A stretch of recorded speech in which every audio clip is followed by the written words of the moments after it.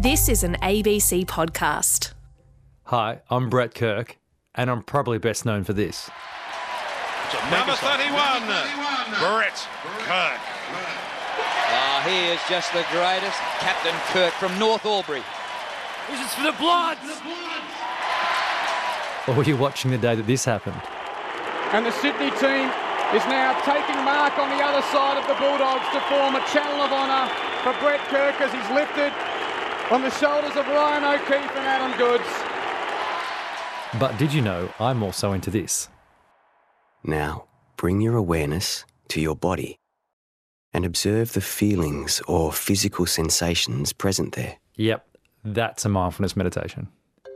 Mindfulness is becoming huge in sport.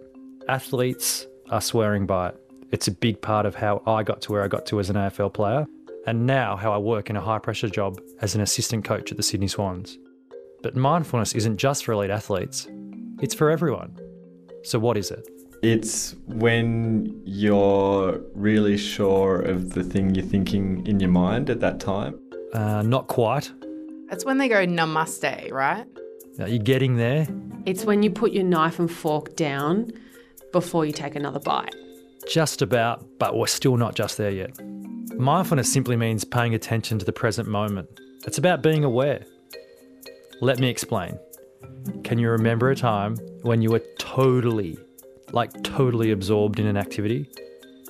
Maybe you were swimming in the ocean and feeling the ocean on your body and the thought of nothing else except what you were doing right in that moment. The sun on your face, the clear water, the salty water on your skin, the waves around you.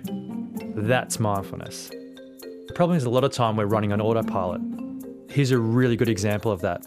I guarantee you've driven home and don't remember the journey, or you've finished your dinner and don't recall a single mouthful because your head was so full with stuff. We have stuff going on all the time. Jobs, bills, everything we've got to get done.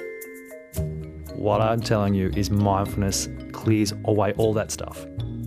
And doing that reduces stress, stops you from worrying, and can help you find a sense of calm.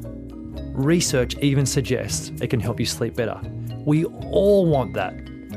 So, I've teamed up with Smiling Mind, who are experts in mindfulness. And in Mindfully, I'll take you through sessions designed to help you find a bit more headspace. And I'll talk to experts about how practicing mindfulness can change your life. In Mindfully, we're going to look at 4 key areas of your life. At home, if you're busy raising kids, like my wife and I, we've got 5 cherubs. Practicing mindfulness can help you when it all becomes overwhelming. In sport or performance, at any level, yes, any level, mindfulness can help you stay in the moment. We'll have a series, especially for school kids. Mindfulness helps them be more focused and engaged in the classroom. We all want that as a parent. And we're going to start with a big one, work. We spend most of our lives at work, and practicing mindfulness can increase your concentration and productivity. At work, coming soon in Mindfully.